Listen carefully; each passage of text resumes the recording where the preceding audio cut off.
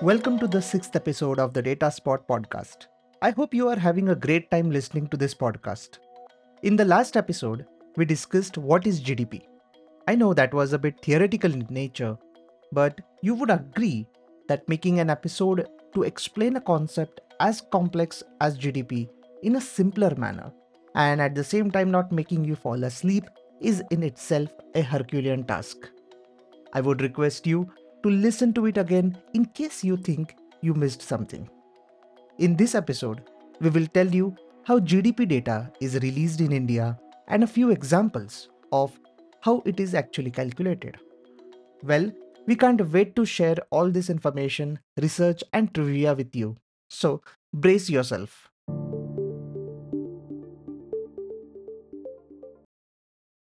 I'm sure you must have followed GDP related news quite often.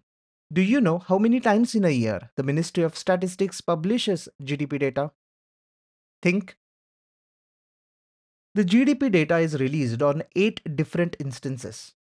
Of the 8, 4 pertain to quarterly GDP data, one for each quarter. The quarterly data are published with a lag of 2 months. That means data for quarter June to September gets released usually on 30th of November. The remaining 4 instances pertain to annual data. Let us see which are those 4 instances. The ministry releases first advance estimates in the first week of January. They are called advance estimates because the year has not yet ended. It will end in March and the estimates are published around 3 months before the end of year. This is basically the NSO's estimate of what the GDP is likely to be in the ongoing financial year. These estimates are based on the latest available data of high frequency indicators such as Index of Industrial Production or IIP, tax collections, government expenditure, quarterly results of corporate sector, bank credit and deposits, railway passenger and freight data, and so on and so forth. The government uses this data to set the tone of the budget, which gets published immediately at the start of February. The second advance estimate is published at the end of February, along with quarterly data.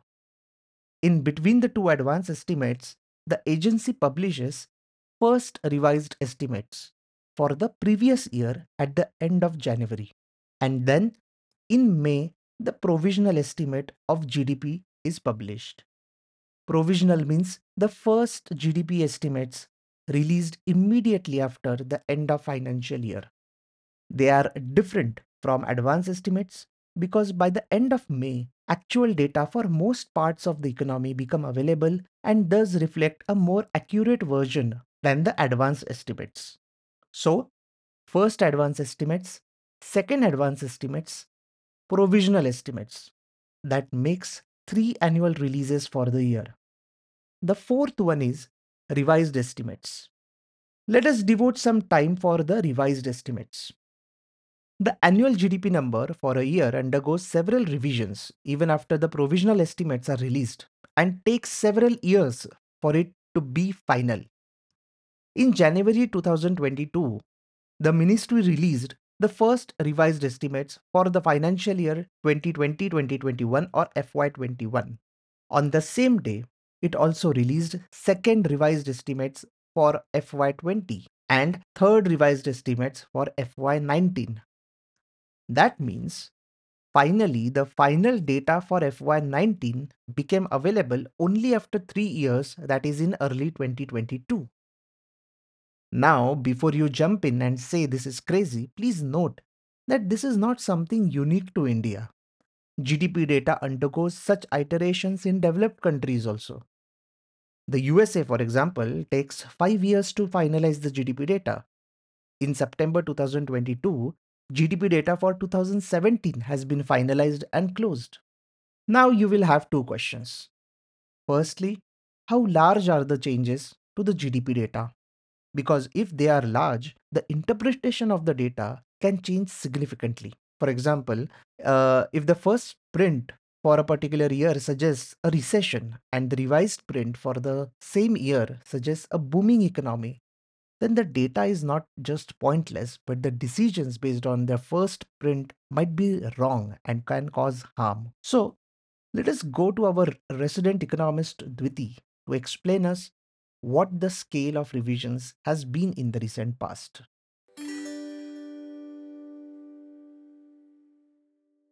Thank you, Swapnil. So, in case of India's GDP, we have analyzed data revisions for 3 years, mainly from FY 17 to 19.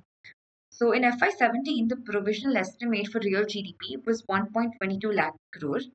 But in the third estimate, or we could say the final estimate, the GDP stood at 1.23 lakh. That's almost 1% increase in the real GDP. That was the same case in FY 18 as well, where the real GDP grew by 1%. But in FY 19, the real GDP saw a decline of 0.6%. Now, if we compare a year on year real GDP growth, we can see that real GDP in FY 17 grew by 7.1% as per the provisional numbers. But by the time it reached the final estimate, the real GDP growth was 8.3%. That's almost like a 1.2% increase. In FY 18 as well, the difference between the growth rate as per provisional and the final estimate was meager. It was just 0.1%. But within the revision period, the growth rate moved more or less by 0.5%. The provisional estimate showed that the real GDP grew by 6.7%. During the first revision, the growth was 7.2, but by the time we reached the third estimate, the growth reached 6.8%. For FY 19, the growth rates declined from 6.8 as per the provisional numbers to 6.5 as per the final estimates. So you can see that in some years, the revisions, especially when it comes to the growth rate, which is obviously a more relevant factor as compared to the absolute GDP number, can always be large, and in some years, the revisions can always be modest as well. Not only does the annual GDP data, but it's also the quarterly data that gets revised more than once. Revision of GDP is a part and parcel of national accounts, and no country can attain the accuracy in one go. Unfortunately, we usually only remember the first or second estimate of GDP as they grab headlines. Later revisions usually go unnoticed, which at times can alter the interpretation of data. But it is these revisions to the data that are critical to understanding the utility of this indicator. For more on this topic, let's head back again to Swapnil. Thanks, Dviti. In the economics literature, scholars have argued that the GDP data contains both noise and news about the economic performance. Advanced estimates are compiled based on the incomplete data or proxies based on high frequency indicators. Therefore, such data is likely to have more noise compared to the revised estimates, which are compiled when more data gets available. The revised estimates, especially the third revised estimate in India's case, or what we can call the final GDP value, reflect news about the state of the economy. So, what happens between the provisional estimates and the third revised estimates? The data gets updated, of course, because a lot of data come with a lag, sometimes a year's lag too. Let us understand them with examples from the recent data release. As mentioned earlier, on 31st January 2022, the government released the first revised estimate for FY21, second revised estimate for FY20, and the third revised estimates for FY19. In the press release, there is a section completely devoted to the changes that happened during these revisions. Don't worry, we won't be dealing with numbers now, but would understand exactly which data got revised and why. Dviti will help us understand it.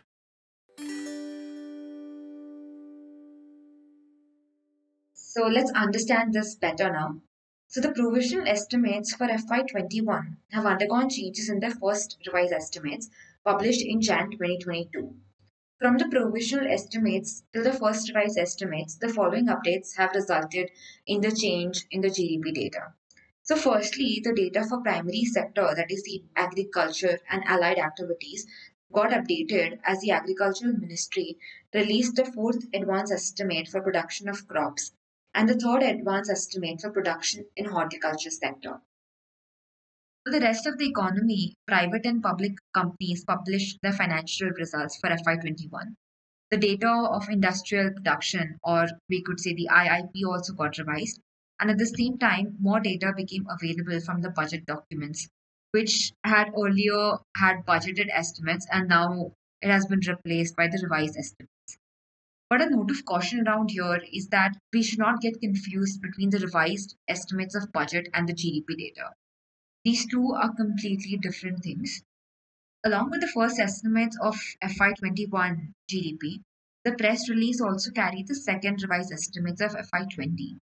These estimates considered more updated data on the corporate sector, local bodies, cooperative banks, NBFCs, NGOs, and much more. At the same time, the government finalized its own accounts by replacing the revised estimates of FY20 with the actuals in the budget documents. At the same time, the GDP data for FY19 was also finalized on this date as the government released a third revised estimate. Updated data on agriculture also became available from some states. Data from the Annual Survey of Industries, or we could see the ASI, also became final. Earlier, in all of these cases, the provisional data was used. At the same time, the latest results of All India Debt and Investment surveys also became available. So now you'll notice that a lot of data, or to be specific, the more refined data comes with a lag of 1, 2, or sometimes even 3 years. And as the calculation of many items in the GDP is based on surveys or annual reports of corporate or government bodies. So, all in all, it's not as easy to compile the data at one go. And that is why it takes 3 years to finalize the GDP of the country. Yet most of the GDP related data is not based on actual hard numbers. And why is that? So let's head back again to Swapnil.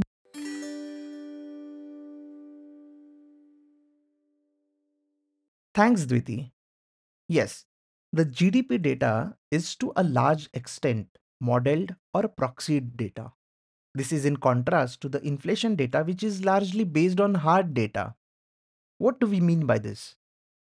In the case of inflation, we can see and experience prices moving up and down. We can debate over whether a particular item should be included in the CPI basket or not, or whether its weight should be higher or lower. But the price of rice, or library charges, or airfare, or a car are all directly observed. The prices are not derived based on some formula or based on price of some third commodity. But that is not the case with GDP. Many are calculated using some formula based on some historical relationship or some proxy variables. For example, the unorganized sector. Half of India's GDP is dependent on unorganized sector, but we do not have any concrete data on it. Let us understand how we calculate unorganized sector GDP.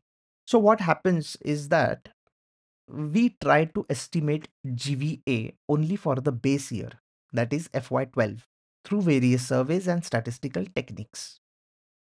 But in the subsequent years, no actual data is collected for the unorganized sector. The data is obtained by extrapolating or moving the base year estimates using a relevant economic indicator.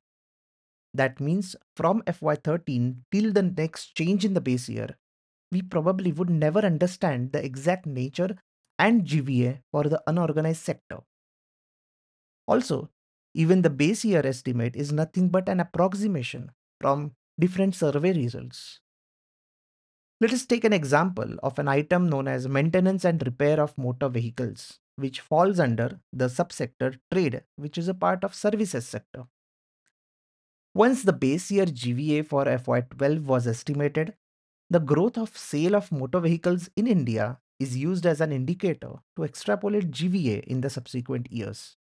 Here the logic at work is that the revenue generated from repair work depends on number of motor vehicles on the road. The underlying assumption is that the growth rate in the unorganized sector would largely be similar to the growth observed in the organized sector. Yes, this might sound strange, but there is no alternative to estimate the growth of unorganized sector. Let us take another example from the construction sector. Construction sector covers all activities connected with site preparation, alteration, addition, repairs and maintenance, construction and maintenance of roads, railways, tunnels, pipelines, industrial plants, etc. The GVA for this activity comprises three components. First, dwellings, other buildings and structures. Second, construction in plantations. And third, mineral exploration. Let us just talk about the first component right now, which is dwellings, other buildings, and structures. And to explain the methodology, we again go back to Dviti.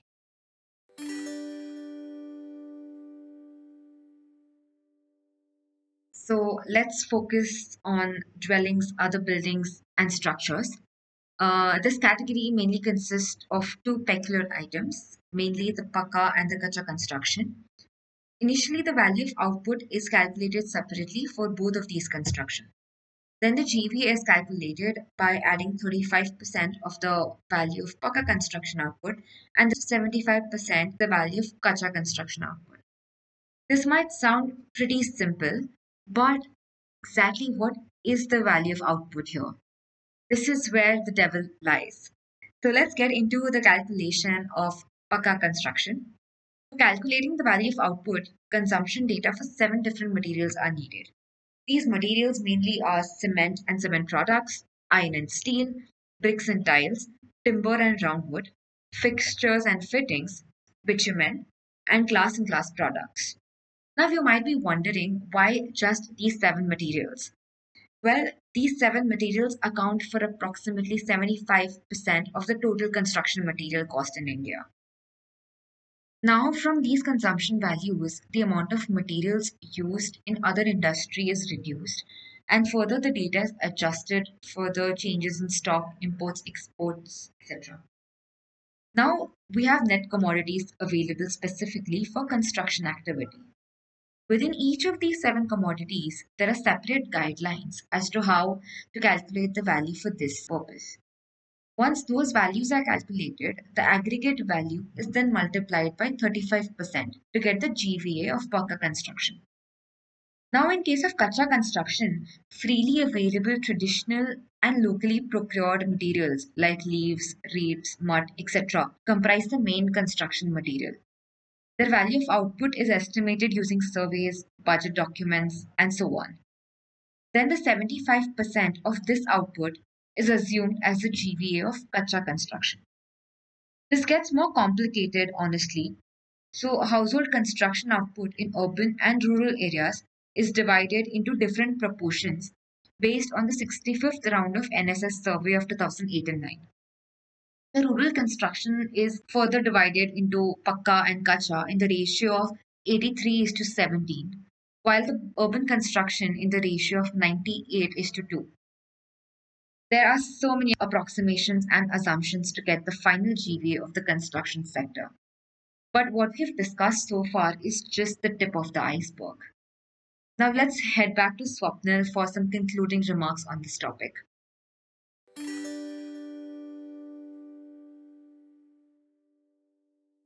Thanks, Dviti. As you would have realized, calculating or estimating the GDP for a period is very complex exercise. Not only does the NSO need to get the data from various government bodies and departments, there is a complex modeling exercise that it needs to do. This is in direct contrast to inflation, where the effort largely is around getting the data with little or no assumptions or modeling required to calculate the final data. And this is directly linked to the practical relevance of the GDP data to us as analysts or investors or even policymakers. One must remember that the GDP number or any period is basically an abstract figure or approximation, or in case of some components, they are approximations based on approximations. Therefore, it is said that the GDP is not an observable variable. Analysts and media spend hours discussing how the GDP growth in a quarter was, say, 5.5%, which is lower than their own estimate of 5.8%. But the computation of GDP, especially at a quarterly frequency, is not amenable to such hair splitting precision. So, we should keep this in mind when analyzing GDP data for any period. and especially at a quarterly frequency. So, if the GDP data in a period was 5% and in the subsequent period it is 5.5%, it is best not to overinterpret the data as suggesting that growth is materially higher. This could well be due to data revision of the previous quarter. The quality and reliability of GDP data keep on improving as the data gets revised. The GDP data, therefore, is very useful for understanding the long term trends or the big picture of the economy. So, our suggestion is to use GDP data with care. Use it for long term trends, use it for cross country comparisons, use it for scaling other variables, especially in cross country or cross region analysis. But do not do hair splitting analysis over a few decimal point difference in GDP growth rate. I know this was a long episode, but I think you would understand why we made it a bit long. We hope that this episode gave you a different perspective on looking at GDP numbers. Let us know what was new for you, or whether you agree or disagree. Till then, spread the word and make the podcast viral. Thank you. And that concludes this episode. I hope you liked it. Your hosts today were Swapnil and Viti. If you did like this episode, please subscribe and share this with others who you think might be interested. If you have any feedback or suggestions as to what topics we should cover, do drop us a line at podcast@indiadatahub.com. See you next week. This is Ashutosh, the co-founder of India Data Hub, signing out.